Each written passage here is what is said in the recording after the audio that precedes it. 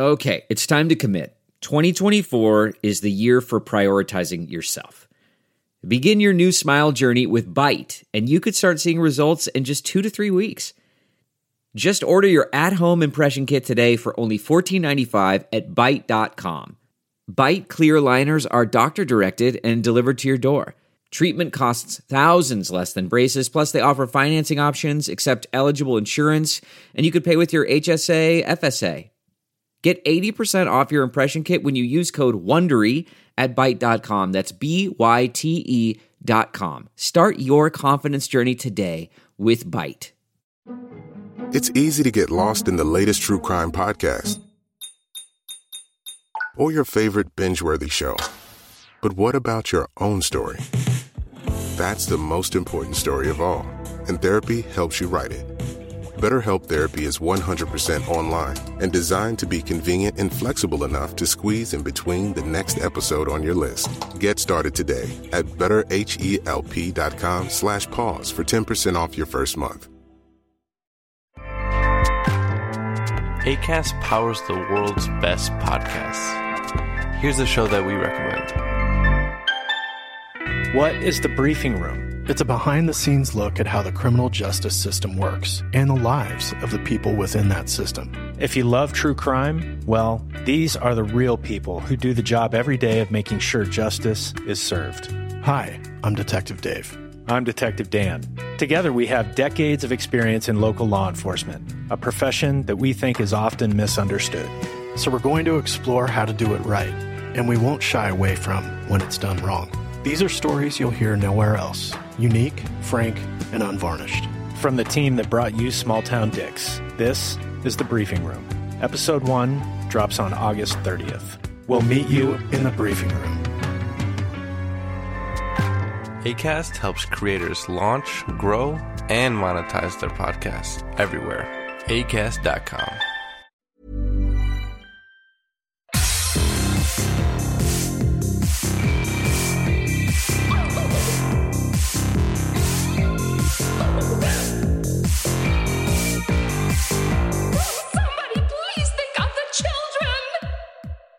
And welcome back to Scarred for Life, the podcast where we open up old wounds by looking back at the films that scared us as kids. I'm Terry. And I'm Mary Beth. And each episode, our special guest brings with them a movie that traumatized them as a child. This week, our guest is writer, photographer, metalsmith, academic, and all-around badass, Sofia Ajram. They're editing the upcoming anthology, Bury Your Gaze, an anthology of tragic queer horror. Welcome to the show! Thank you so much for having me, and such a sweet intro. I appreciate it. What don't you do? I know! As they say, jack of all trades. Yeah, we were scoping your website, and we're like, good lord, your resume is very long. Stacked! Thank you. Yeah. One thing I did notice, though, do you like League of Legends? I do. I am a League fan. It's been a while since I've played, but I was like hardcore into the League community when it was like on its way, I guess, to the like size of fandom that it has now. So I did a lot of League cosplays, which are on my site, which is probably what you're referring to. Yeah, but I'm curious, do you have a favorite? What's your favorite League character? I play Shen, who is a, I guess, utility tank, if you're... Okay. For those who don't know, League of Legends is like a multiplayer online game, and there's like over 150 characters that you can select. So many. So there's oh my god, something there's that for many? everyone. Dear That's God. Yeah, that's part of the reason why I kind of like fell out of it, because I was like, there's too much to keep up with. There's like patches on like a weekly or monthly basis. I was like, respectfully, I love this so much, but right now I don't have the mental capacity. I get it. I used to play it a little bit. Awesome. I'm more into Smite just because I like having direct control over my character instead of like clicking to move, and I'm really bad at that. So I was horrible at League, but I did play that in Dota 2 a whole lot. And so when I saw that, I was like, ooh. Yeah, they're similar for sure. Yeah, absolutely. I love that. Okay, but more about like, I want to hear about Bury Your Gaze. Can you tell our listeners a little bit about it? Because you are accepting...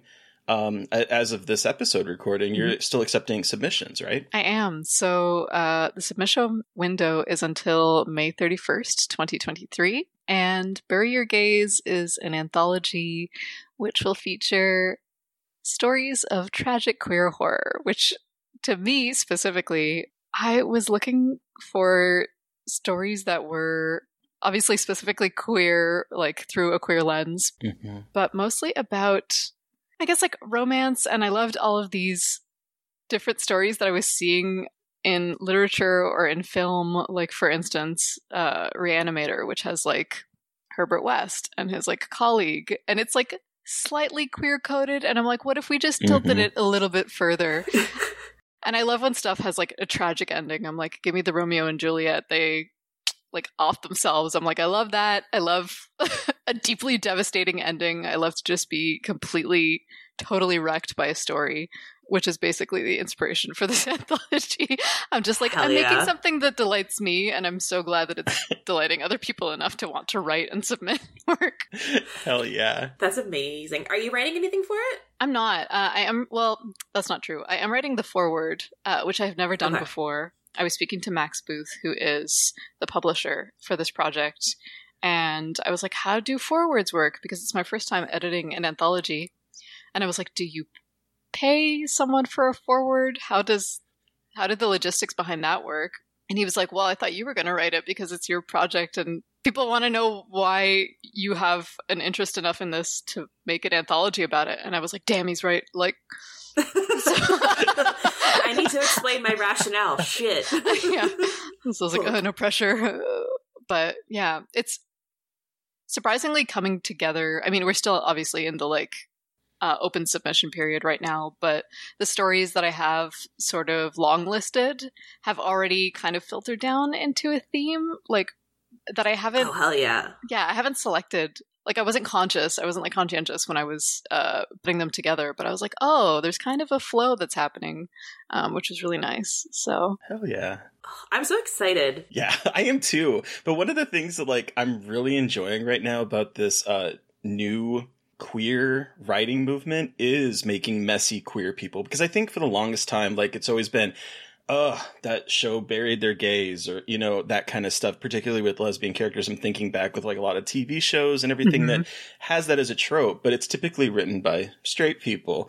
And now that we're like getting more queer authors out there, the fact that we're seeing messy queers, evil queers, good queers, tragic stories involving queers, but written from a queer perspective, it's so, I don't know, it's really refreshing, and I'm really digging that this moment is happening right now. Me too. I definitely, I'm so happy that this anthology gets to exist, especially just, I feel like you two will know what I'm talking about, being like chronically online, especially on Twitter. There is so much discourse constantly happening. There's obviously like nuance between like what's appropriate and what's not. I think there are times where it is appropriate to kind of like call someone out on something, but there are a lot of instances where there are queer authors who are writing queer characters and they do have messy endings, or, you know, villainous backgrounds, or just aren't necessarily these sort of like very sanitized representations. And I'm like, that's what being a human being is. That's what being queer is all about. And to not have those representations just feels like, if we're not talking about something, then it makes it shameful. And then it's like, that means that there's something wrong with it. And it's like, you're not seeing the full scope of the human existence when you're like, oh yeah, we're not going to talk about difficult or triggering topics because they might like harm a reader, where I think that these things are maybe more helpful if they do exist and we create like trigger warnings or content warnings beforehand. But yeah, it's always nuanced, but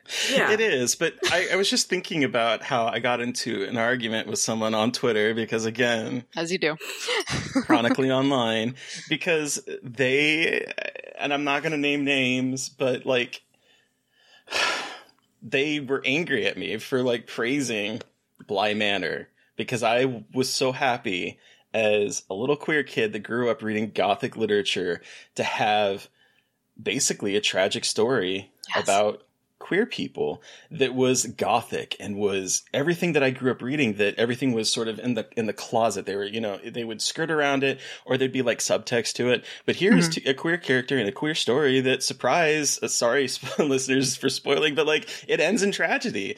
And I didn't find that problematic. But then this person was like, it's bury your gays. I'm like, it was written by a queer person though. And they're like, bury your gays, bury your gays. I'm like, I think there's a little bit more nuance to it than that. So like I said, I am living for this new resurgence of like Eric LaRocca or that kind of, thing where it's like dirty, mean, evil, nasty, sad, tragic, like all of that side of the human relationship, as you were kind of saying, Sophia.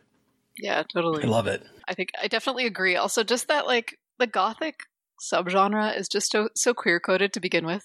I'm like, put it out in the open. We want to see. Yeah.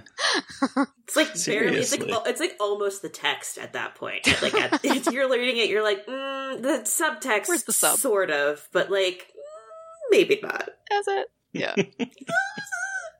But Sophia, so how did you get into horror? Like, how are you introduced to the horror genre? I feel like this goes back to like pre-memory. My mom was always very into horror growing up. And again, this is like, I feel like I have such poor memory. Like my sense of self did not start to exist before the age of 5. So it's like the memories are barely there. But from what I can remember, she had a very close friend named Leela that she grew up with, and they would constantly do like horror movie nights. And she grew up reading Stephen King and a lot of gothic horror as well. And it was very much a household where it was like, whatever you want to rent, we can rent. Like most of the movies I was too young to go into theaters to see, so I would just get secondhand stories. So I remember her going to see Hellraiser with my brother and then describing to me, I don't think it's in the first Hellraiser, but there was like a scene where, I don't know, someone was like sucked into a bed and then there's like just a pool of blood just like shooting out of like this hole in the bed. And I was like petrified that this was going to happen to me as a kid because I hadn't actually seen the movie. So I was just like imagining in my mind the worst possible case scenario. So those kinds of things informed a lot of my love for horror. There's also in Canada, I think it works differently in the States, but in Canada, the rating system starts at 14. Yeah. So if you're 14 or older, you can go into like 14A films. So I remember like Texas Chainsaw Massacre, like the remake had come out and I was maybe like 12. So I was like just shy of being able to go in. And my brother had like just turned 14. So he was going in with all of his friends. And I was like so salty about it that I made it a point to do like as many horror movie marathons as I could possibly get my hands on from like Blockbuster out of spite. Hell yeah. So that's the way to be spiteful. Something that's enjoyable as well. Like that's exactly. The best kind of spite. Do you remember like the first horror movie that you have recollections of watching as a kid? I feel like it's a mix. Probably Something Wicked This Way Comes was. Oh wow! Okay. I swear I must have been like 3 or 4. Again, like pre-memory, like so young, and just the like. I need to rewatch it. So literally, the only memories that I have of this film are from when I was a kid and I had first seen it. But the being on a merry-go-round that like ages you really quickly. Yep. Anything that has to do with like skewing perceptions of time really freaks me out. Okay. And feels very like existential dread even as a child. As a young child. I was like, what do you mean I'm going to age and die? I just got here. See, meanwhile, if I had seen that as a kid, I would have been just traumatized by the tarantula scene because I was traumatized watching that as an adult. Spiders? Yeah, in the bed. Yeah, that also just petrified me. It's basically like existential horror, like existential dread, or anything that can come and get me when I'm in bed alone by myself. Those are the criteria. Nightmare on Elm Street movies. Great. Exactly. Yeah. Like not like this. Not like this. Yeah, but like that kind of stuff, and obviously there's a bunch of films that aren't like outright genre horror films that you folks have featured, like The Mummy and stuff like that, where it's just like there's genre elements that, well, is The Mummy horror? I guess it is horror action. I think it's like horror action, but like an emphasis on the action more than the horror. Yeah. But still, I would still consider that a horror movie. Yeah. I do too. I mean, there's literally flesh-eating scarabs that burrow under people's skin. Like, so spooky. That's fucking horrifying. Just like, how did they, just that movie is just so good and so hot. Like, they just really changed a generation of people. Just made everyone buy. Yeah, pretty much. It seems like. Really, kind of. Anyway, just thinking about Rachel Weisz. Yeah, I know, right? You mentioned that you kind of were allowed to rent anything and everything. So you had a very like open household in terms of watching whatever you wanted to. Mm-hmm. Is that nice? Yeah. So I remember being in, or actually this is even before I'm like recollecting my own memories in my mind in real time. It's such a like amorphous time. Like I'm trying to think back of like when I first saw a movie, and I'm like, I don't know, isn't that 3 to 7 range? Who knows? But yeah, like I remember. So my family, we mostly grew up in Aurora, Ontario, which at the time was just dead middle of nowhere. Like our house number was 1, and it was just like our house, boom, plot of land with like acres of field around us, and we had like a tractor that we had to. So it was just like dead of nowhere, which that influenced a lot of like what scared me. So a lot of natural disaster stuff would scare me. So like, there's like that volcano movie. I forget what it's called. Volcano or Dante's Peak? Dante's Peak. Dante's Peak. Grandma dies in like an acid pool. Again, just like these horrifying. Jesus. So there's a scene in this film where they're on like a canoe or something, and they're trying to get to a location, and they're just like, oh my God, like 2 meters shy of like being at the edge of the water, but they're like, the water, because of the volcano, is just like, it's turned into acid. And then the like grandmother's like, don't worry, I'll push the boat. And she gets out and then slowly dies of acid burns so that everyone else can live. And I was like 4 or 5 when I saw this. I was like, okay. I vaguely remember that. I've seen Dante's Peak. I've not seen Volcano, but I've seen Dante's, because they both came out around the same time. But I remember seeing Dante's Peak, but I don't remember much about it. But now that you're saying this, like, I'm having recollections of that happening. How horrifying. Because that was a PG-13 movie, too. Mm-hmm. Yeah, seriously. But yes, like natural disaster stuff like that and Twister scared me so much just because of like how mercurial weather is. Twister? Okay, I don't think I've ever talked about this in the podcast, and like my absolute like debilitating fear of tornadoes when I was like in middle school, like late elementary school to like end of middle school, because my dad's girlfriend at the time had grown up in Ohio and decided to tell me all about what happens when there's a tornado. And because I had undiagnosed OCD and no one thought that perhaps Mary Beth might have an anxiety disorder, when every time there was a thunderstorm, I would turn on the news and have to check outside, pack all of my things and put them in the basement in case there was a tornado, because I didn't want to lose all my things. But I'd also seen Twister, and to me, tornadoes were only like absolutely devastating, destroy your entire house situation. So like between my dad's girlfriend and Twister, I was just like, and I live in Maryland. Like there was no tornadoes where I lived, none, like never. We'd have like thunderstorms, but the other problem is though we have thunderstorms all the time in the summer. So every thunderstorm I would have a panic attack, and my mom for like a year was like, I don't know what to do with you. And I'm like, you didn't think to take me to therapy? I was having panic attacks every time it rained. You did this, Mom. Meanwhile, we actually recorded once during a tornado warning for me. Oh my God, you animal. You're Mr. Midwest. You're like, fuck it, whatever. I'm the one that's going to go out on the porch and look. I know.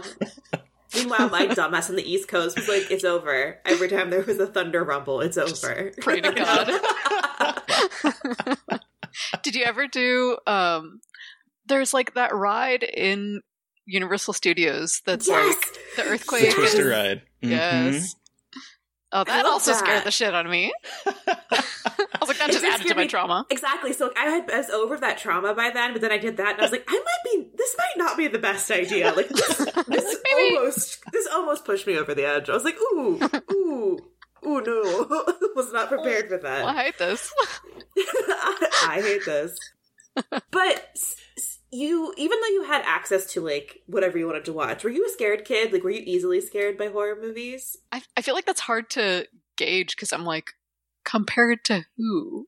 I feel like I was. I guess was it easy for you to lose sleep or like think about it or have nightmares? Like, were you like bothered a lot by things after you watched them? I guess I think so. I would constantly. I had like a laundry basket full of stuffed animals, and then every night I would take them out and systematically face them in different directions in my room so they'd be sentries to like ward off whatever spooky thing was coming to get me. And then I had the child logic of like, if I can't see the monster, they can't see me.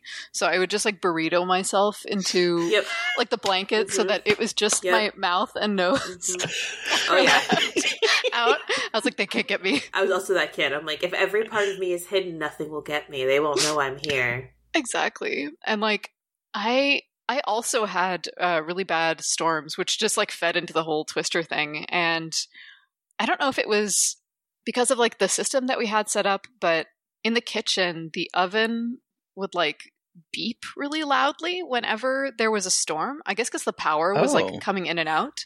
Okay. But it's like the most demonic sound. And the house that we lived in was like so surreal. It's one of those things where I'm like, part of me never wants to revisit that house, but then part of me wants to like, if I'm ever in the area, knock on the door and see if I can like go in and peek around, because I'm like, is my understanding of what this house looks like totally distorted through years and years of like misremembering and misremembering and misremembering? Oh yeah, okay. Because we lived in a bungalow and it was just this like, we were a family of 5, so and like at times 6 because I had like a half brother, but we had this like immense house, at least for a kid, and it was this like huge long hallway. It was a bungalow, and there was like the kitchen at one end with this like demonic oven with like a red light, just like a Howl like Space Odyssey light, just like glowering at you in the middle of the night, and then like a long hallway and all these like rooms branching off, and then my room was like at the very end. Oh, so wait, you could see the light from your room, just like at no, I'd have to like peek around the corner, so like my room was like you would take like an L basically to get to my room. But if I ever got scared and I needed to like call my parents, I was like, oh no, I have to like run across the hall to get to their room. So I would just sit there paralyzed in bed, not saying anything for hours. So to answer your question, yes, I think I was very scared. Yeah. I was going to say, you might have been, and that's okay. Because I was also a terrified kid. But are you easily scared now when you watch horror movies? For like a really long time, I avoided anything that was sort of supernatural, like especially demonic stories. Okay. I don't know why. I was like, psychological horror for babies, I can do this. Body horror, like torture and all those things, I was like, man, we can do this. I feel like I got into a fad, like a lot of people who like eventually get into horror do, where I discovered the like horror subreddit and I was like, most extreme horror. I was like, I'm going to watch all the like craziest movies. Whereas like August Underground, like Sallow, Serbian film, like Martyrs, anything that was like super over the top. I was like, I can handle this. I'm a big boy. But like Exorcism of Emily Rose, I was like, I can't do this. This will just like live in my mind and like haunt me when I'm about to go to sleep, and that's what I can't handle, I find. Interesting. Okay. Did you grow up religious at all? Like, is it like a religious trauma? Is it linked to like religious stuff at all? I don't know. When I really think about it, well, my family grew up Catholic, so I'm like, that probably it's probably peppered in there. That might have like a residual something to do with it. It's always the Catholic. Like me, I'm a lapsed Catholic. It's always the Catholics who are scared of the possession movies. Well, you know, it's funny though, because like I'm not religious. I didn't grow up religious. I don't believe in ghosts or any of that kind of stuff. Mm-hmm. But like supernatural stories of like ghosts, like the Conjuring, Insidious, that kind of stuff. Not necessarily demonic possession stuff, but like supernatural, spooky, ooky, haunted house stuff always gets me. Same. Even though I don't believe in it. So it happens. Have you ever had a ghost experience? I mean, like, I've joked around on Twitter that I think my house is haunted, but I don't really. No, I've never really had. All right, you also told a story recently that involved a Ouija board and knocking, and you said, and you never told me that until like a week ago, and I was like, I'm sorry, Mr. I don't believe in jack shit had a weird ass Ouija board experience. Explain. Yeah, I'm putting you on blast, bitch. Well, it's actually going to be an episode that comes out a little bit later, but as a little tease for it, blew it up. My dad collects a lot of books, and when I was a kid, he had some that had potentially magic rituals in it, and I tried to do them. How old were you? At what age? Like middle school. Because it was out of Alaska. It was when I was living in Nebraska. So it would have been like 8th grade, 9th grade, like 13, 14, 15. Not old enough to know better. No. Where the fuck around and find out age. I still would do it now. Like, if I could find those books, I would still try to do those rituals because I just think it's silly. You're fucking. I can't with Unhinged. you. Absolutely, fuck that. No, absolutely not. Unhinged. That's the one thing my mother would never let me do.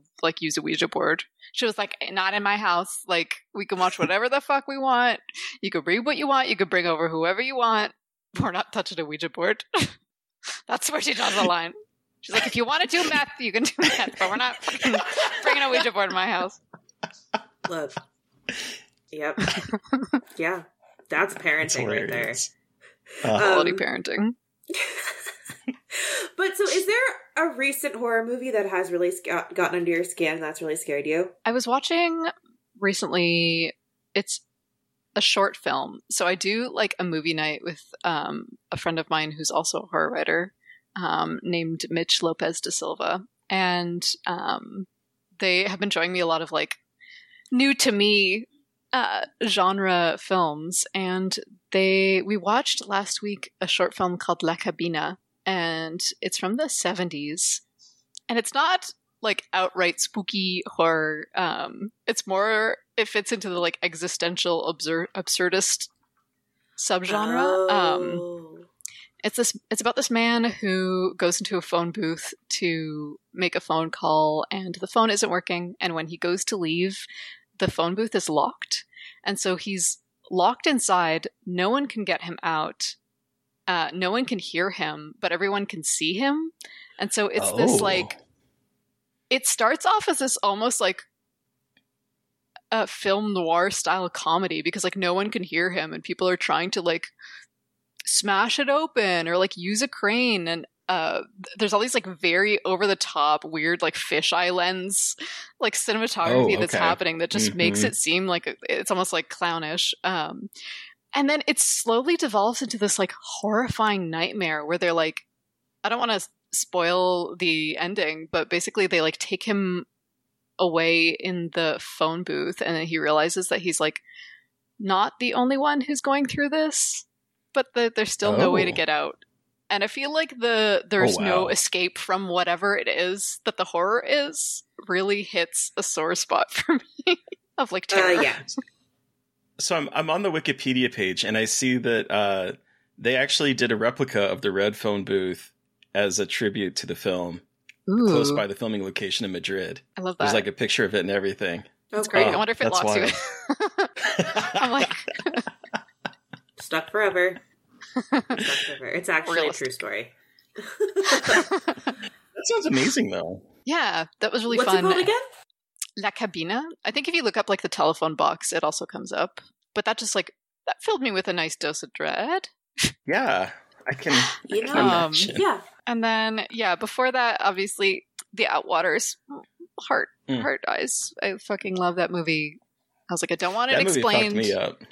I know. I'm just like, but like I was saying earlier, like the time being weird and like time acting as though you were like, you just dropped acid is I'm like, that's horror to me. So that film falls into that category. And that movie definitely plays with time so much. Like what is happening kind of levels of time manipulation. Oh, love it. Gnarly. Well, let's take a quick break, and then when we come back, we will dig into your pick, Sophia. Ryan Reynolds here from Mint Mobile. With the price of just about everything going up during inflation, we thought we'd bring our prices down. So to help us, we brought in a reverse auctioneer, which is apparently a thing. Mint Mobile Unlimited Premium Wireless. How to get 30, 30, bit to get 30, bit to get 20, 20, 20, bit to get 20, 20, bit to get 15, 15, 15, 15, just $15 a month? Sold! Give it a try at mintmobile.com/switch. New activation and upfront payment for 3-month plan required. Taxes and fees extra. Additional restrictions apply. See mintmobile.com for full terms. It's easy to get lost in the latest true crime podcast or your favorite binge-worthy show. But what about your own story? That's the most important story of all, and therapy helps you write it. BetterHelp Therapy is 100% online and designed to be convenient and flexible enough to squeeze in between the next episode on your list. Get started today at betterhelp.com/pause for 10% off your first month.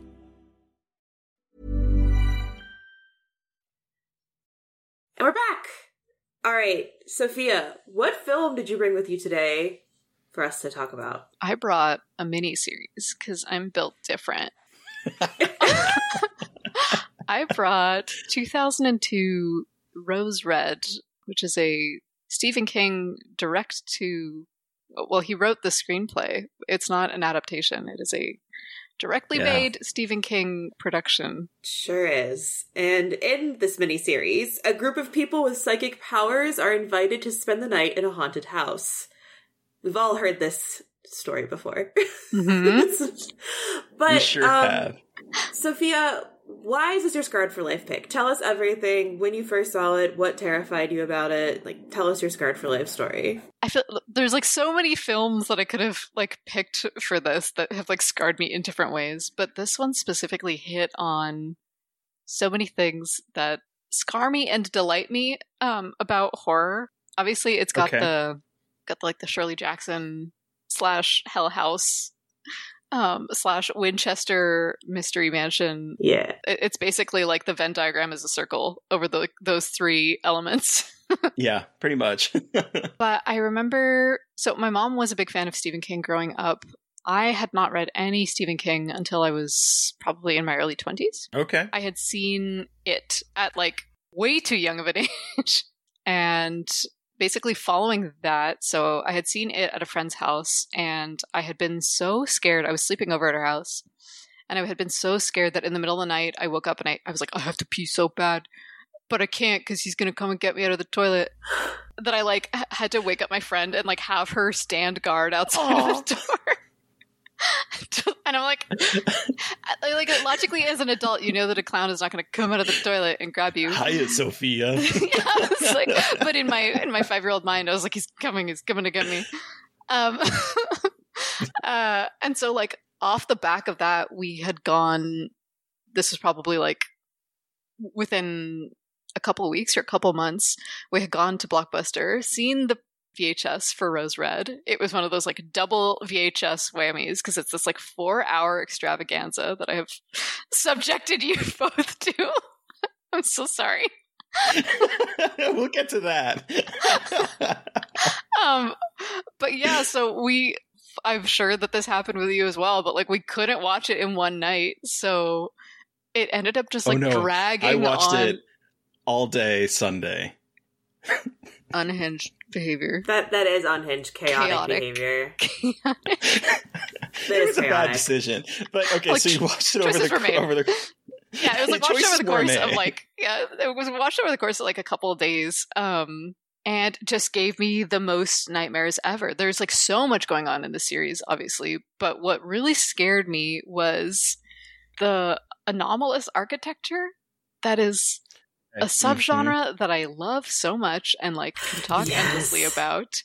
I love spaces that are bigger on the inside than they are on the outside. I love spaces that are... Are you Mary Beth? Because Mary Beth is the same way. Let's fucking We literally talk about that all the time. It's like I had recurring nightmares as a kid about like houses having more rooms than they look, and houses being too big, and like never knowing the amount of rooms and things shifting. It's like it scares me so much, like the idea of these spaces like being so unpredictable. It's my favorite and also the most terrifying. Yeah, I feel like it follows definitely.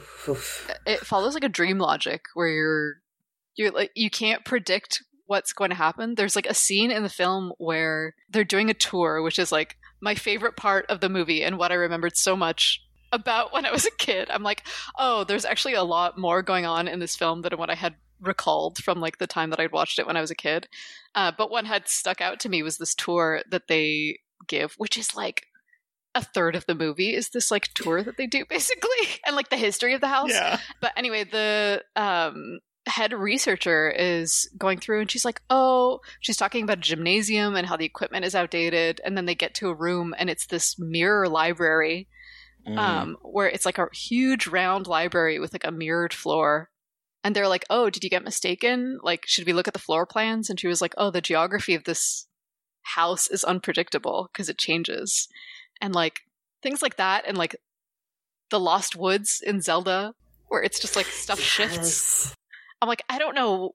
I'm still unpacking why that's interesting to me, but I'm so addicted to stories that have those genre elements in them. That's why I love Skinamarink. Yes, absolutely. That's why I love that shit. Where you're just like, don't really know where you are, and you feel like you're not connected to reality. And I think that's why I love haunted houses too, like haunted house stories. And this is obviously, aping off of a lot of haunted house stories. I think Stephen King said this is like the ultimate haunted, or he wanted to write the ultimate haunted house story. And we obviously see a lot of Hill House in this, and it should have been more interesting to me than it was. But yeah, there's like this movie is very of its time in a lot of ways. It has some very problematic character portrayals that are very Stephen King-y. Oh, it's just so it really is so Stephen King in some of these. It's just it's kind of sad how easy it is to identify his work by the stereotypes that man likes to really just use as much as possible. Yeah, there's like the magical neurodivergent character and like the overbearing mother with like the wimpy like son, and there's always like a sprinkle of fat phobia. But he's also he's also a cretin too, like at the same time too. So like the fat nerd is like the creep who lives with his mom, of course, and is always eating ice cream. It's it's a movie. It made choices. It did. I mean, like Annie's character. I mean, Annie, right? Annie Wheaton, and it's always like a young girl who has a doll she always holds on to, and she's nonverbal. But look, like there's at one point, does Julian Sands' character, Nick Hardaway, is that him? Is that Nick his name? I'm so sorry. I could not remember. He's such a bully in that movie. I'm like, I don't like this man at all. But he's at one still point, hot though. He's so hot. He's like scary, creepy British hot. He's like, but he's like, she's above us all, like a princess. I'm like, God, like you couldn't have made this any more worse if you had tried. Like, we can't even communicate with her. She exists on another level, and it's like, oh my God. I know that this is 2002, but I thought we knew better in 2000. I thought that this was from like when I'm like, oh, this has to be from like the 90s. I'm like, no, 2002. Oh no. Oof. Oof. Anyway. Yeah. Even that her sister's name, like her sister has a name, but they're like, anyway, we're just gonna call her sister. I was like, okay, that's what like, okay. I was like, wait, because like she's introduced and like the father is calling her sister, and I was like, wait, are they brother and sister? Like, what is happening in this opening scene? Like, she's like, why are we calling her a sister? And then we have the neighbors across the street that are like, there's something wrong with that little girl, and I don't just mean that she's autistic. And I'm like, what is happening in this opening scene? Yeah, Like, I don't know. I was watching there's like a whole behind the scenes making of, which is fascinating in a lot of ways. But what I found kept coming up that I thought was really funny was interviews with a bunch of like the cast and the director, and everyone being like, well, whatever Mr. King wants, Mr. King will get. And, you know, we could have edited it down, but it's his vision. So I'm like, no one was allowed to touch this. I think that's the problem. Like, we'll get to that in a bit. Like, I have a lot of thoughts about that aspect of it. But okay, so going back to your story, though, so it's the fact that the house is, you know, constantly changing. And I love, that is one aspect of this I really love. The production design of this house is gorgeous. And from that, I love that mirror library thing, or the time they enter the room and it's like they're walking on the ceiling. And like everything is like the lights are on the ground sticking up and all the furniture is on the ceiling. So like cool. I love that aspect of it. Is that kind of what terrified you, or was there more to it than? I think so. There was this is like tangentially related. When I was maybe like 6 or 7, I went to, we have something called Laser Quest in Canada, which is like, it's laser tag, which is just, it's like paintballing, but with infrared lasers. You're in like an indoor space. Everything is dark and very smoky, and it's labyrinthian, and everything is glow in the dark. And this was like the thing that everyone did whenever it was someone's birthday. Laser Quest. Always laser tag. We need to celebrate Laser Quest. And so I like prided myself so strongly on like how good I was for like being a 7-year-old at Laser Quest. And like the username that I would have was like 007 or something. I was like, yeah, I'm sniping bitches. But there was one time where I was in Laser Quest, and then they have like an alarm that sounds, and so it's like everyone go back to the hangar, and the hangar is like a garage. And so there's exit arrows, but everything is neon, and it's so dark in there, and it's so labyrinthian on purpose that I got confused. And by the time I made it back to the hangar, they had closed it. And so I was alone inside the Laser Quest, just in pitch darkness, except for glow in the dark, like spooky spray painted walls. And you're supposed to call like Marshall upstairs or Marshall downstairs if you get lost. And so I was just screaming, Marshall downstairs! And it felt like an eternity for like a 7-year-old. It was probably like 5 to 10 minutes, but apparently my brother was like, my sister never came out. They're still in there. Like, and so they had to come get me. And so I'm not like ever since that day, but it's definitely like a core memory where I'm like, anything that is labyrinthian or like plays with perspective really freaks me out and gives me like a sense of panic. So there's like that perspective hallway in this movie where the like doorways and arches get smaller and smaller like as you look down the hall, but they're actually getting smaller to make it look like the hallway is longer than it is. And the real doors are like hidden behind parts of the wall that you don't normally see. Yeah. And there's that really cool zoom down the hallway where it's like all of a sudden, boom, and I'm like, that is really cool. Like there is a lot of technical stuff in here that I think is really, really neat. For sure. That was something that really jumped out at me, that hallway where it almost like it just sort of immediately like elongates, and I was like, ooh, that is really cool. Yeah. I love anything that's like, I feel like we don't take enough advantage of I'm like we as a genre community take enough advantage of like weird interiors. I'm like, yeah, nature's spooky, but like we spend so much time inside industrial spaces and like buildings that are sometimes they're old, sometimes they're modern, and I'm like, there's a whole part of this film where I guess like one of the characters inherited Rose Red, the mansion. Yeah. And he says at one point, he's like, this is the last weekend that we can go for the expedition because it's going to be torn down and replaced with condos because he needs the money. And I'm like, I would fucking love a sequel where they're building condos and it's like the condo starts building itself and just keeps adding rooms. Evil Dead Rise 2 is actually a crossover. But I'm like, I haven't seen Evil Dead Rises, but I heard that it takes place in a condo, and I'm like, God damn it! I hope they took advantage of that location because there's so much you could do with like freaky parking lot and just like they do. They utilize it mostly. I have thoughts about that. But that's a different podcast. That would be such an incredible like sequel about gentrification and just like it starts just expanding and people like their people's apartments start merging. Like, oh, that would be so cool. Right? That would be so cool. So I'm like, oh. Yeah, just the fact that there's this like beautiful building that is going to be completely demolished to make room for a condo unit of all things. You're like, ew, the housing crisis. You're like, this is extra. This is extra timely. And the fact that it's like right next to this super loud highway in the film. The shots were like it's like this giant mansion and then highway. I'm like, it's so visually arresting. Just that design. It's like, wow, this is like right there on the cusp of civilization, but it feels miles away at the same time. Yeah, I feel like they did it as like a nod to the Winchester Mystery House, which I think is pretty central. I don't know if it's in like Seattle. I'm like, California? Where's I think it's in California. It's California, right?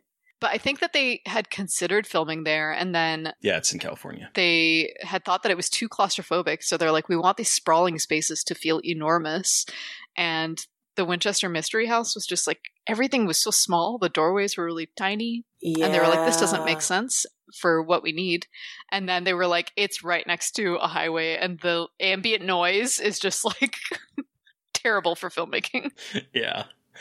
So it sounds like they filmed in a couple different locations, but for some of it was actually within a soundstage. And this house, again, the production design is very stunning. I love it doesn't look like a made for TV miniseries from that time period. Like TV at that time period and TV now is very different. But at that time, it looked really expensive, and there's some really good effects in there, particularly like when they're in the garden, the solarium, is that what they call it? And that the statue starts to like move, like really cool, and takes off its face, and the eyes are looking like some really cool design work here. And it looks, I mean, ABC spent $35 million on this, and crazy. You can tell in the production of this. It's stunning to look at. I the love story's not the production greatest. design. Yeah, you're like, that's something else. I had also. I like deep dove after we like decided to do this episode on this miniseries, but I had found out that they had spent a bunch of money or like part of the budget on marketing, and they had seen that Blair Witch Project had created this like fake website for the release of the Blair Witch Project that had like touted that film as, instead of found footage, it was like, that's what found footage is. They're like, it's real. And so they had invested a bunch of the marketing money to make like a fake diary of Ellen Rimbauer, who's like the owner of Rose Red from like the early 1900s. And they're like, it was recovered at an estate sale, and like, here are the floor plans of the mansion, and like, here's her story. And it was they had just like hired a ghostwriter to write this. They did, and people thought that it was Stephen King that wrote it, and it was some other, I can't remember what his name is. Ridley Pearson wrote the tie-in novel.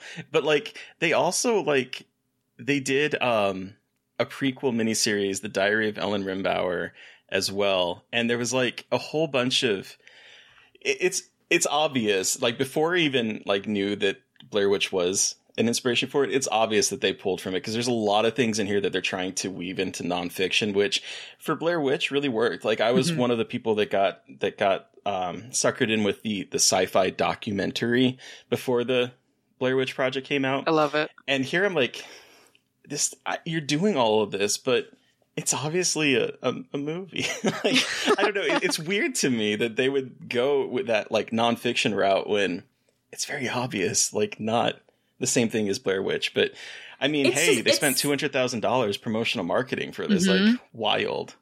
Yeah. It's so like movie exec to be like, oh, that worked, but you're like, but you didn't do the critical thinking about why it worked. Like, you're just seeing the thing without, like, thinking about it in context, and that could always be a problem. And but I mean, look, apparently it worked. It had, like, I mean, remember when people would watch things live on cable? It had incredible ratings.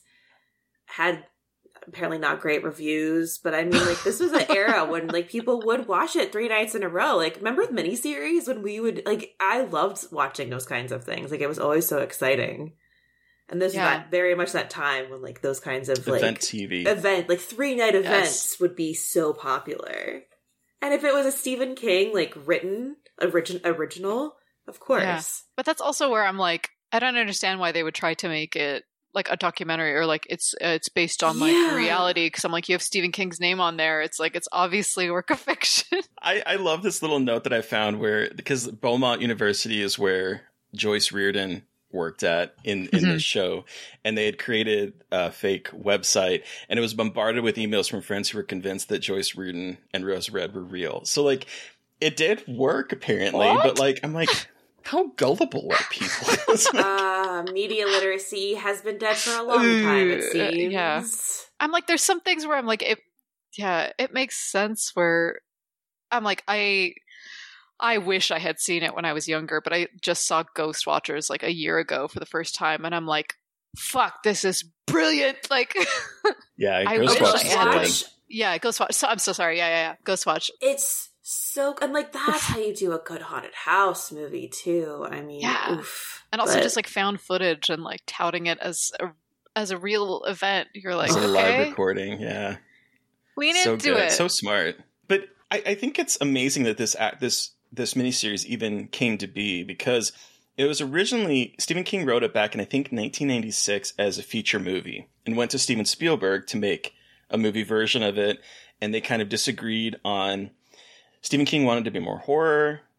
Spielberg wanted to go more thriller, probably like PG-13 type, what we ended up getting is The Haunting in 1999 that, like, did that, focused more on the thrill ride aspect instead of the horror. But they parted ways. Stephen King bought back the rights, started writing it into a miniseries in 1999, and then got hit by the van. Mm-hmm. And this was like he called it to be therapeutic. This was like, writing this was like his therapy for it. There was a quote from the Los Angeles Times back in 2002 where he said that he was using the work as dope, basically, because it worked better than anything they were giving me to kill the pain. It was very difficult to push the pen 45 minutes a day, but it was vital to get back into work, because you have to break the ice somehow. You have to say, this is what I do. I'm either going to continue to work or I'm not. You say, if I can do this, maybe I can walk. If I can walk, maybe I can resume some kind of human intercourse. Work seemed to be like the logical place to start. So I do think that this feels like a writer that was trying to get back into it. And it was painful, because I think it's funny that I was watching this, and then I was looking, I was like, when did Scary Movie 2 come out?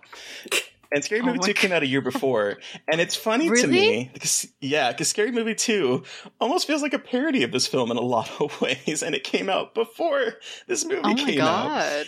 And I mean, you could say that about, like, because Scary Movie 2 is parodying a lot of, like, it parodied The Haunting. So obviously The Haunting from 1999 and this, very similar in some regards.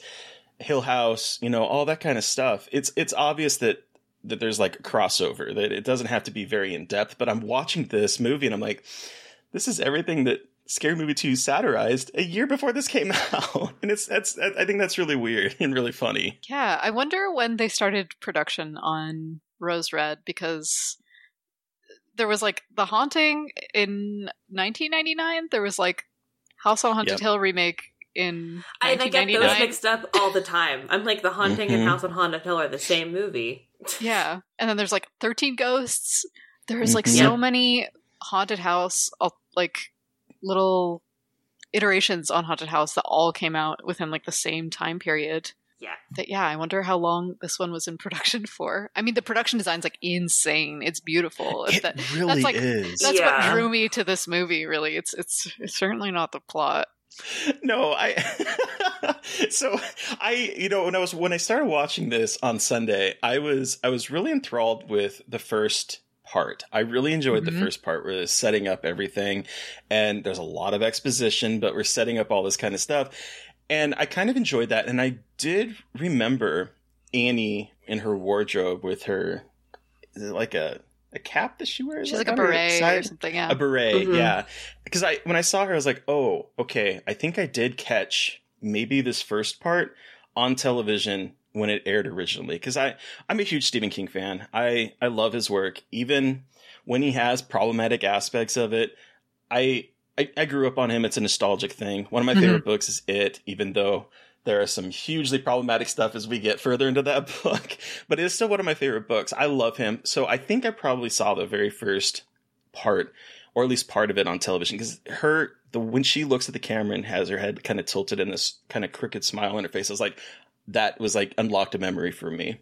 Yes. But I'm watching this first part. I'm like, okay, this is kind of interesting. And then we get to the second part, and I just, aside from a little bit of the tour aspect, I'm like, we're still giving exposition.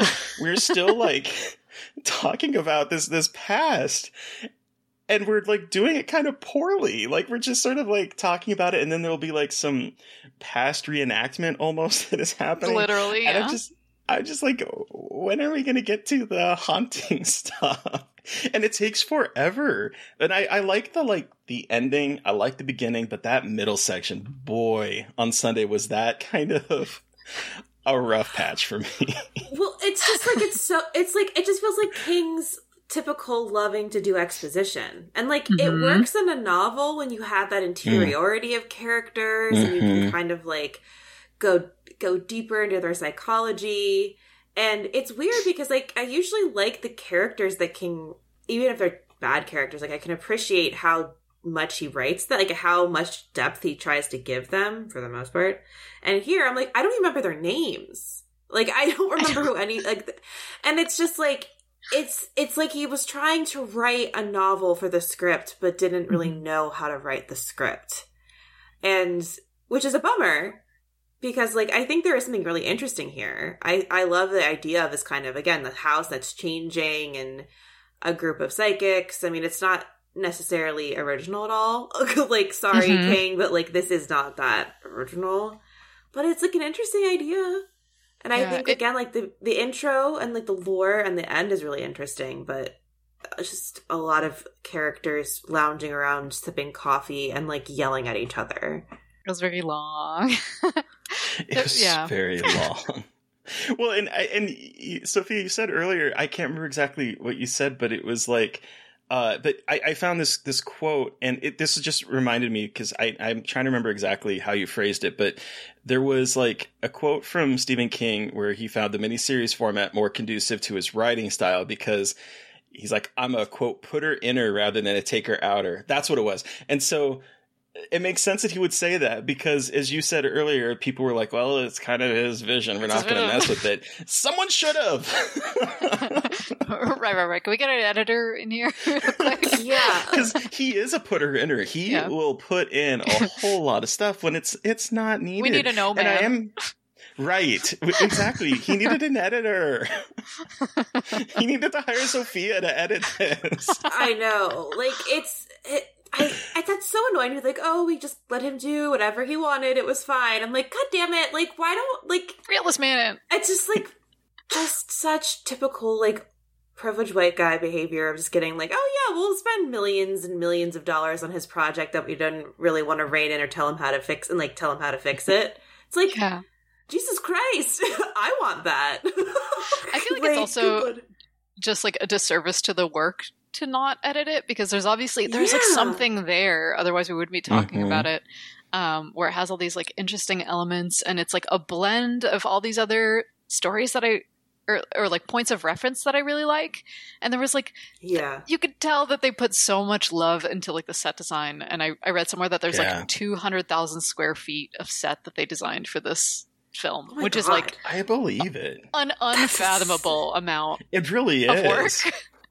That's crazy.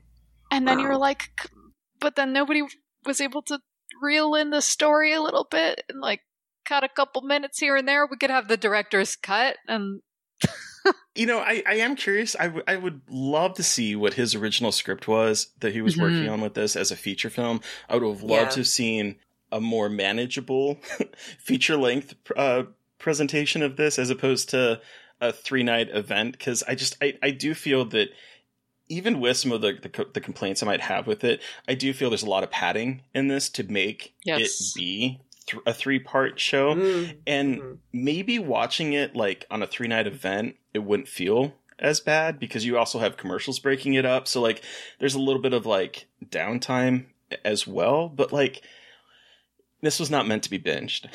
So listeners, if you're planning on watching this on YouTube or whatever, do not binge it like I did, please and thank you. Yeah. I'm like, I just wish it had focused more on like that seed that's at the core of it that made it so interesting, which is like, to me, the house that is building upon itself, and when they go in there, it like reawakens. So like the fountains start up again, and then like the father clock starts, like the pendulum starts swaying again, and they can hear the construction that's happening. And I love this idea that it's like continually building, and even the element of like, I think it's kind of stupid a little bit, but then what I had written down somewhere, they were like, we need the men to build, gender roles, come back, Stevie, because there was one character, and it was like the son who had inherited the mansion. There was like a ghost that gives him a hammer at one point, and they're like, come and build. And it was just like, Rose Red likes to get men to build the house, and it likes women because it's sapphic. Because I think that it did have sapphic elements, whether they wanted to or not. Rose Red is a lesbian, everybody. Exactly. So yeah, I love that element of it, where it was just like, yeah, here's 2 like sapphic bitches that are just like going around having fun killing the men's. And I love that like Sukina, who is the Ellen Rimbauer's like partner slash like, I'm pretty sure there was some queer coding there too. Like them pushing the husband out. Are you kidding me? They're like holding hands together and like looking. I was like, oh yeah, I don't. That's like that's very much barely subtext. Like that is almost text. Like that's the gayest shit I've ever seen. Even though she like kind of kidnapped her to bring her back to the States, right? Some weird race politics going on there. But, you know, we all know that that's another issue that Stephen King has. Stephen King. The Stand. Mr. King. Mr. King, please. Mr. King, you really didn't have to make... Okay. All right, buddy. All right. All right. Sure. That's what we're doing. They are lesbians. I definitely was like, they're definitely like very, very goodbye Earling the situation and shoving him. They're roommates. They're just roommates. And they were roommates. But yeah, I love how like when they were doing the tour again, they were explaining like, oh, it's not even an architect that designed the perspective hallway. It was Sukina, like her partner. Yeah. And I was like, I love that. I just love that it's like 2 kind of like unhinged women just making a fucking weird house and being like, make the men do all the work. And I'm like, honestly, good for them. You're like, go good power. Go girl boss, gatekeep. Yeah, gaslight, gatekeep, girl boss.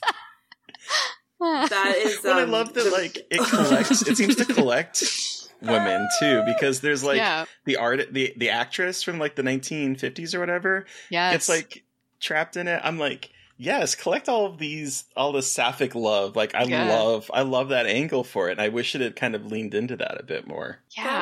That would mean Stephen King was a little bit more in tune. Yes. Instead, we got a scene where they did a flashback to a man dressed as a cowboy hanging himself in front of children because he was gay. The gay man. Yes. And I was like, oh, lordy. You see, an editor, if we had hired an editor, maybe a sensitivity reader sometimes is a good thing. Yeah, and I've talked about this before, but I have such a weird relationship with King and the way he writes and his introduction of queer characters, because it's never been the greatest for the most part. Aside from, like, I found it very affecting in the way that it tackled queerness. But, like, I remember the first time I was exposed to anything sexual and involving two men, and it was in The Stand with this one, with the kid, I think his name was, in Trash Can Man, where the kid is basically shoving the gun up Trash Can Man's butt. And that is, like, as a sexual act. And that is, like, the first time that I think I had ever experienced anything to do with, like, same-sex situations. And for a little kid, like, I looking back and now I'm like, God, what a horrible, horrible representation of queerness, because it's villainized, and it's like turning something that is, you know, sexual in nature to something that is violent in nature. And it has, like, it's definitely sexual assault. Like, there's all that kind of stuff that kind of swirls around it. And I'm like, but at the same time, he was kind of my introduction to a lot of queer characters, but he's never handled it very well. I was on Chat Cemetery, a podcast that went through all of his work, and I was reading for that. It wasn't Mr. Mercedes; it was his second book, and I cannot remember the name of it off the top of my head now. But it was like he wrote. It was recent. It was, well, I mean, within like the aughts at some point. And in it, all the characters that were queer were either sexually assaulting people in jail, or was like a horrible person that was a pedophile. And I'm just like, he's still continuing to do that to this day. And so when I see stuff like this, I'm just like, oh, Stephen, why? Yeah. Why? Yeah, that's definitely why I think, I don't want to like self-aggrandize, but that's why I think things like the Bury Your Gays anthology and like more queer voices need to exist and be more sort of prevalent in like the horror community and the world at large, because viewing queerness from the experience of queerness is going to be a more sort of like multifaceted. Yep. It's going to be seen through a more multifaceted lens and like a more whole experience. So that if you do have a villainous character who happens to be queer, I think it's like taken on with more thoughtfulness. Yes. Than maybe just like playing it up. Can I plug a book that is absolutely not rose red but haunted house but very queer? Please. This is Tell Me I'm Worthless by Favorite Rumfit. It's so good. The third, the like last third of this I'm not done with this book. I am not done. I'm like halfway through, but I started it yesterday. But it's very funny because I'm reading this and talking about it in another episode of this podcast. But I was reading it and I was like, wow, very fitting, very hot. Like, love the haunted house vibes. But this one, if you want a good haunted house and it's queer as shit, it is written by a trans woman. It is all about that stuff. So if you want like a good contemporary haunted house, this is the book, my friends. Also, you just want a like response to Rose Red.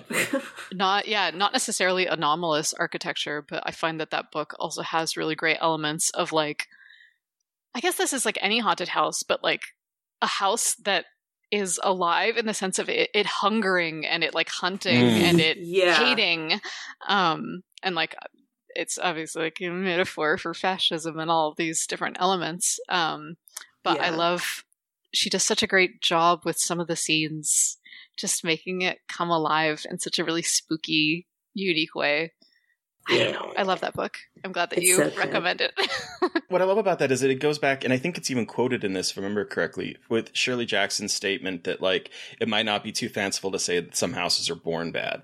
And I love that. Because that was, I believe that was in The Haunting of Hill House, was a direct quote from that I think this uses, this, if I remember correctly, the movie uses. But I love that idea of a house that is like hungering, or that is evil, that is just born bad. Like it's so cool. Yeah, I think they talk about how the house like hates the warmth and humanity, and anything that makes something human, it like by nature hates. And I'm like, oh, I want to think about that some more, because I think that's so interesting to just look at architecture and like something that we create as a space to be inhabited and to live and to love and experience life in that turns against us. And it's like a lot of haunted houses are like a bad thing happens there, or a bad person brings some sort of negative energy in, or the like, and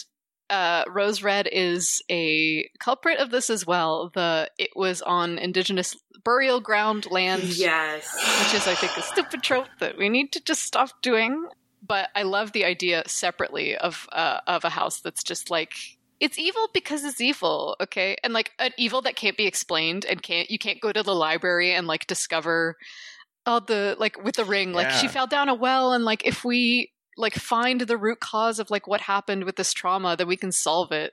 I feel like I see like Terry in the background, you have like Uzumaki. What I love so much about like Junji Ito's work is just like so much of the horror is unexplained. It's like spooky thing happened and spooky thing can't be solved. Spooky thing's coming for you. Like it's like spooky things coming for you. It's random. It's like the core of cosmic horror to me. Like so often cosmic horror, you think of it as like tentacles and scary monsters, which it can be, which it obviously is. But like I also view things about like anomalous rooms and spaces as cosmic horror, because it is shifting our perception of reality and what it means, like how our ways of like interpreting reality and perceiving it are completely altered to the point that we kind of like lose it. And we see that in this movie. I mean, like, I think what this movie does do well is portraying how these characters are all kind of losing it in their own respective ways. And I think that's not uncommon in these kinds of haunted house movies, but I also think that's where haunted house movies get really interesting, if you can really dive in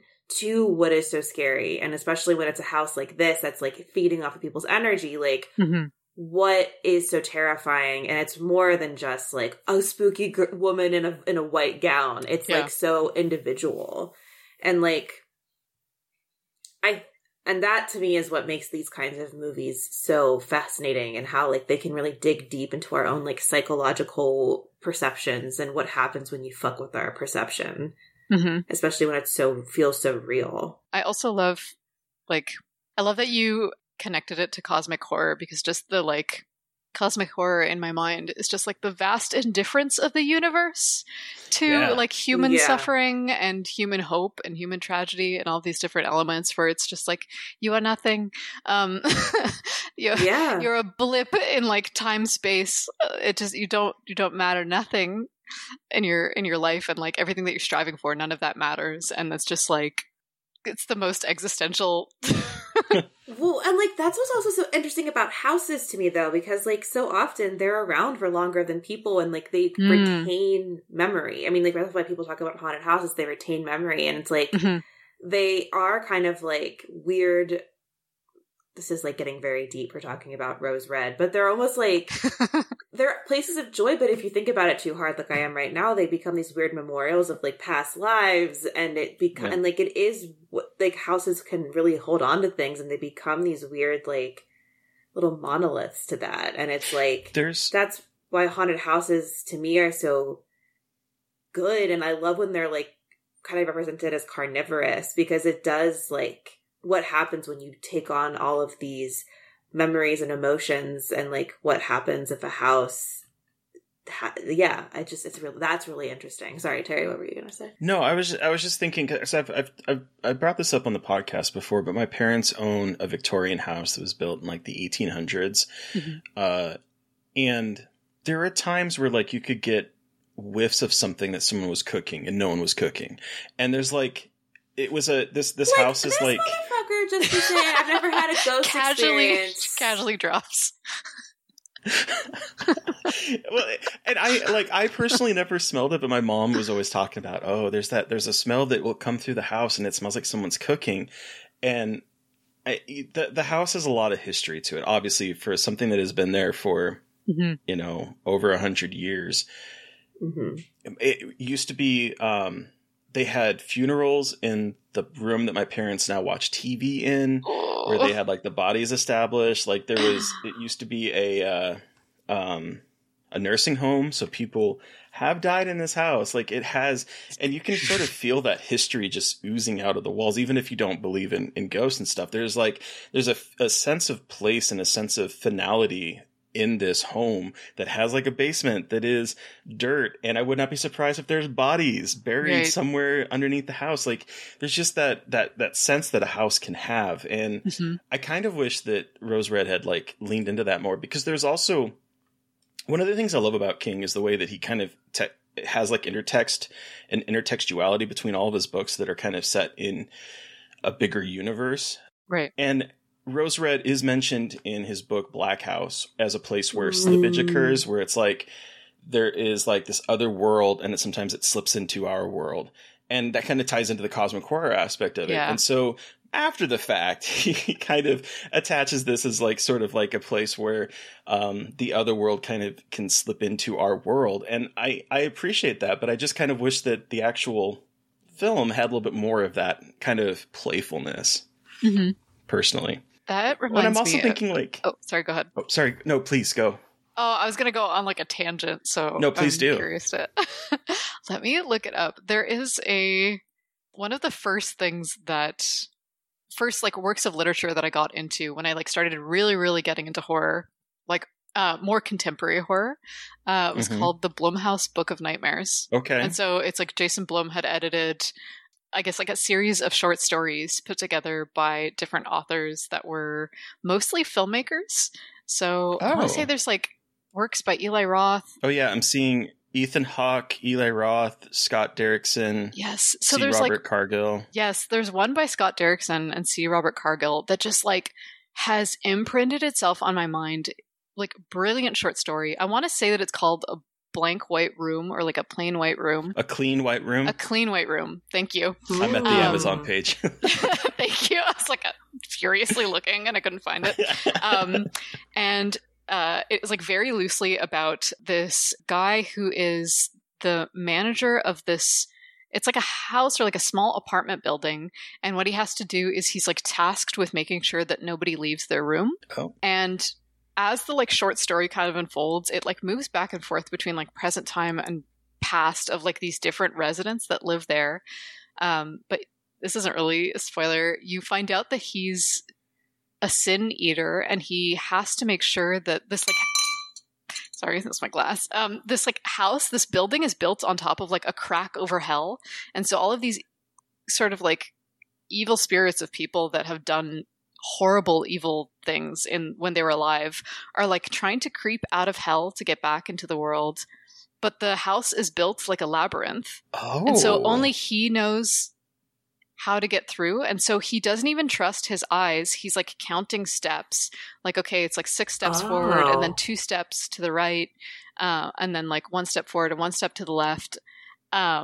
Because it shifts and it's supposed to confuse the spirits. And so wow. It's like about his experience like working there and like these spirits like getting out and him having to like retrap them. But what you were saying, Terry, reminded me of this story so much where I'm like, oh, I love the like seepage idea of like it's built over something and it's trying to contain something. And I just love the idea of like a labyrinth that confuses spirits. That's amazing. That's really cool. A brilliant idea, actually. I know. Really cool. I was like, it was my introduction to like C. Robert Cargill's work, and I was like, obviously like super prolific like writer and creator, but yeah, that story is just delightful and like so wonderfully written. I highly recommend. I want to check out this book. I was looking at it on Amazon, and there's like a lot of good creators involved with this. Yeah, what I liked about it as well was like I think most, if not all, of these are set in a city setting, which was kind of like the purpose of the book. I could be wrong, but so many of them are just like it has to be set in this like sort of populated space, and so you get all these different filmmakers and like writers take on how do we fuck this up?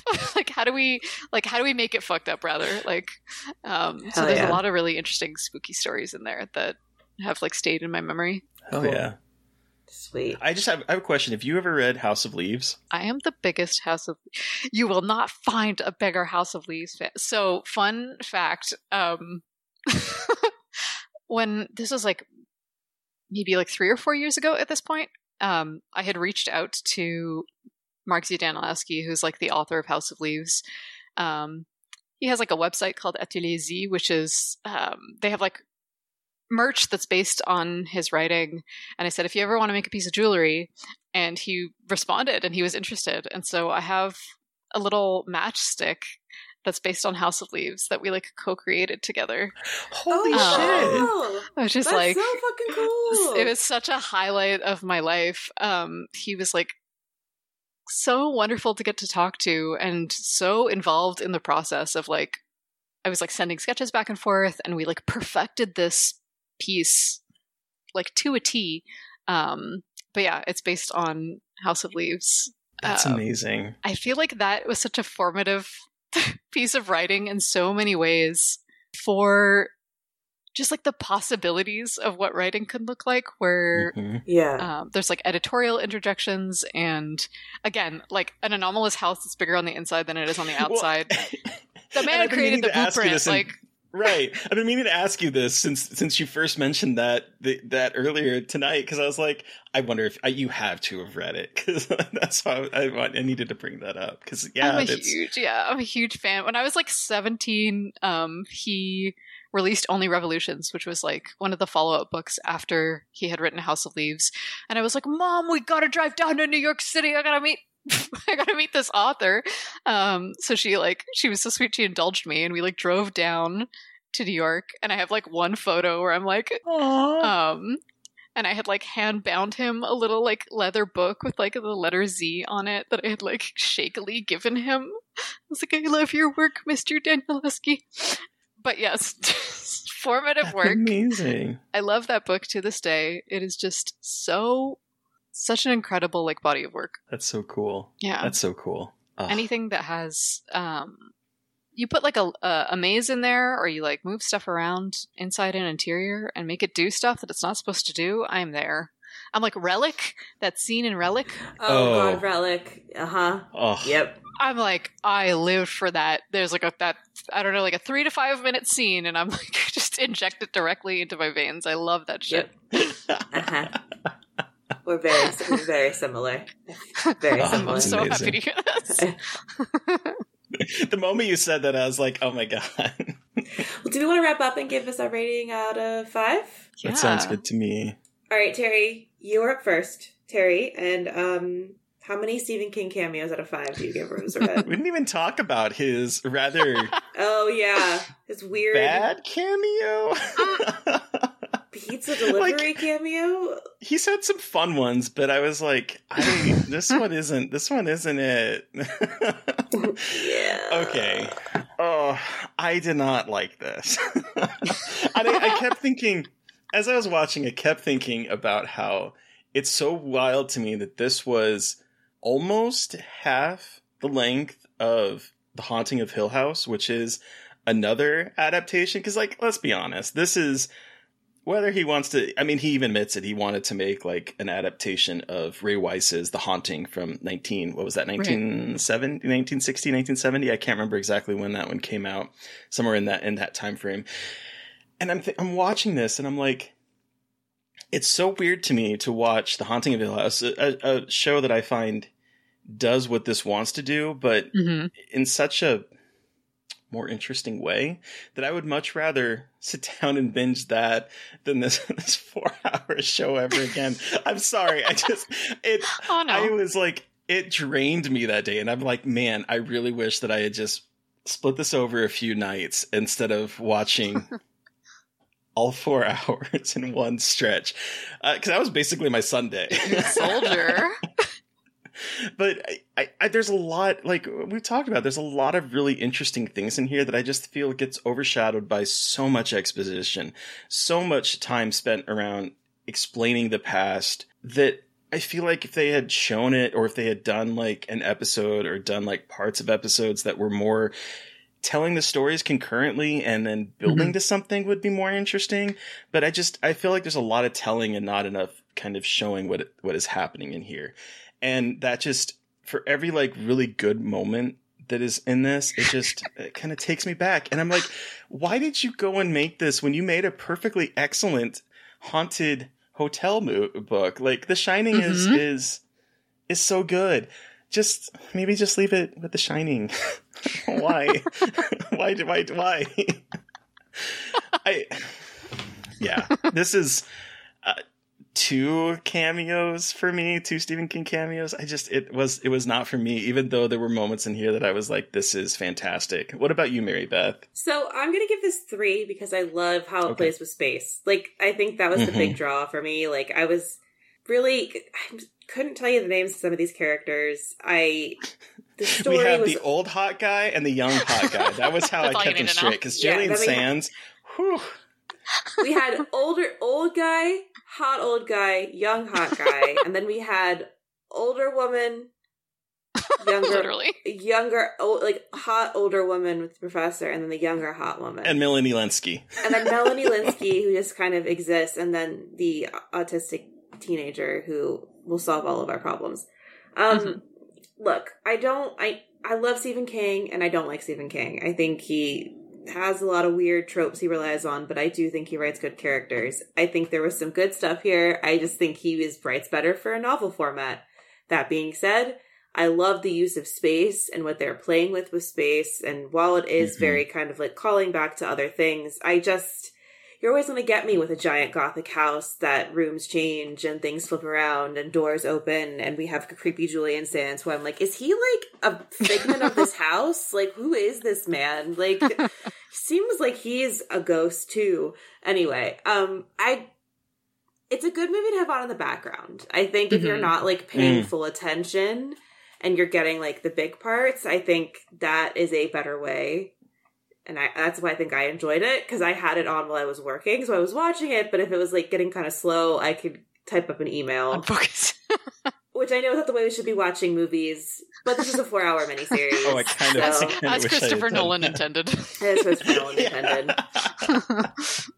But Sophia, you have the final word. How many Stephen King cameos out of 5 do you give Rose Red? I'm gonna put it right between the two of you guys, and I'm gonna say 2.5. All right. 2.5 men, 2.5 Stephen King cameos. I like, it's basically everything that we've been discussing today, which is just, I think the 2.5 is like mostly for the incredible set design and creativity behind some of these spaces. And I kind of like some of the little like flashback stories, and getting to like get a little ghost tour, which is like kind of fun. The remaining 2.5 stars that aren't there is for like this is a slog, the third act just falls apart, there's some problematic moments and elements in here, this needs to be edited. Yeah, so it's been a really good 1.5-hour movie. Yeah, I'm like, there needs to be like a YouTube cut that someone makes. It's just the tour section. It's the opposite of release the Snyder cut. Release the non-Stephen King cut.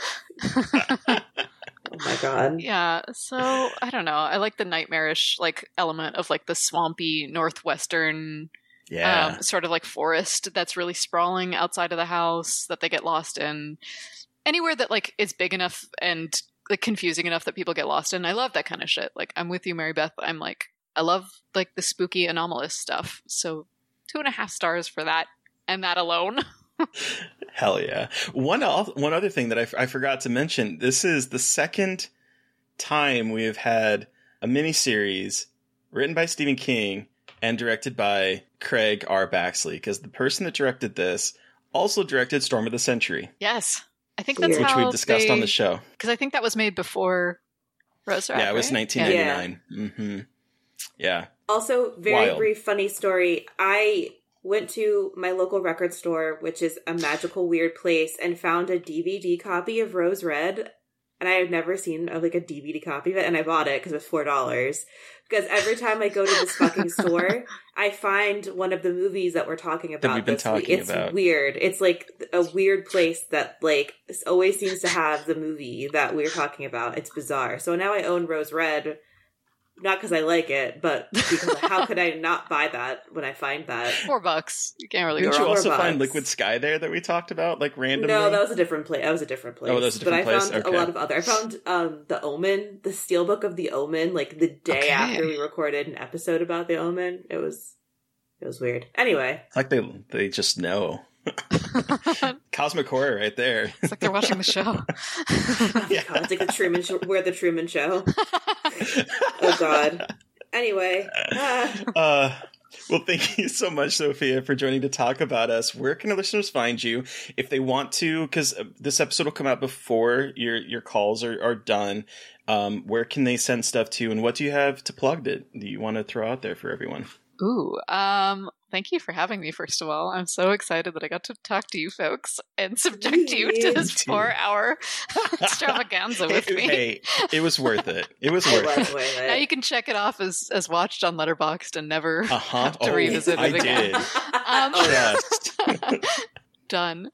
But yes, I am mostly active on Twitter, and my handle is Sofia Ajram, which is just my first name, last name. For Bury Your Gaze, if you would like to submit, the submission call is on the Dread Central website. So if you search up Dread Central Bury Your Gaze, I'm sure it will be the first thing to pop up. We'll include it in the show notes, listeners.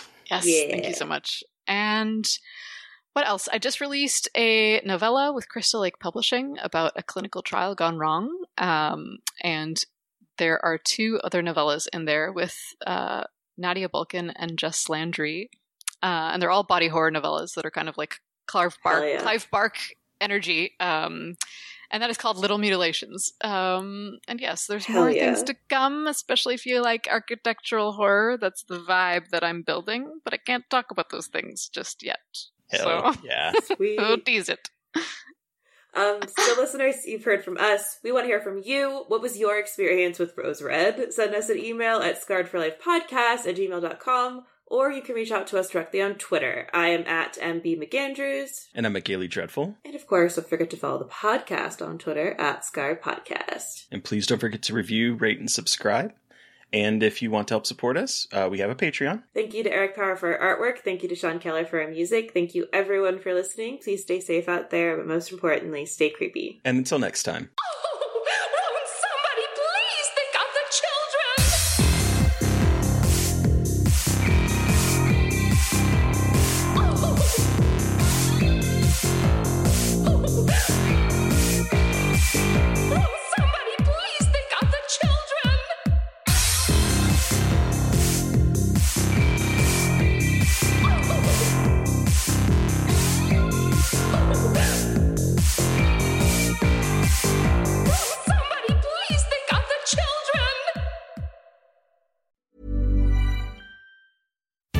When you want to have fun and have scratchers to scratch, there's a playful way you can do just that. Scratch with the key or acrylic nail. Scratch with the quill from a porcupine tail. Use a belt buckle from your friend Lamar. Or scratch with your pick while you play guitar. You can scratch in a bunch of different playful ways. Scratchers from the California Lottery.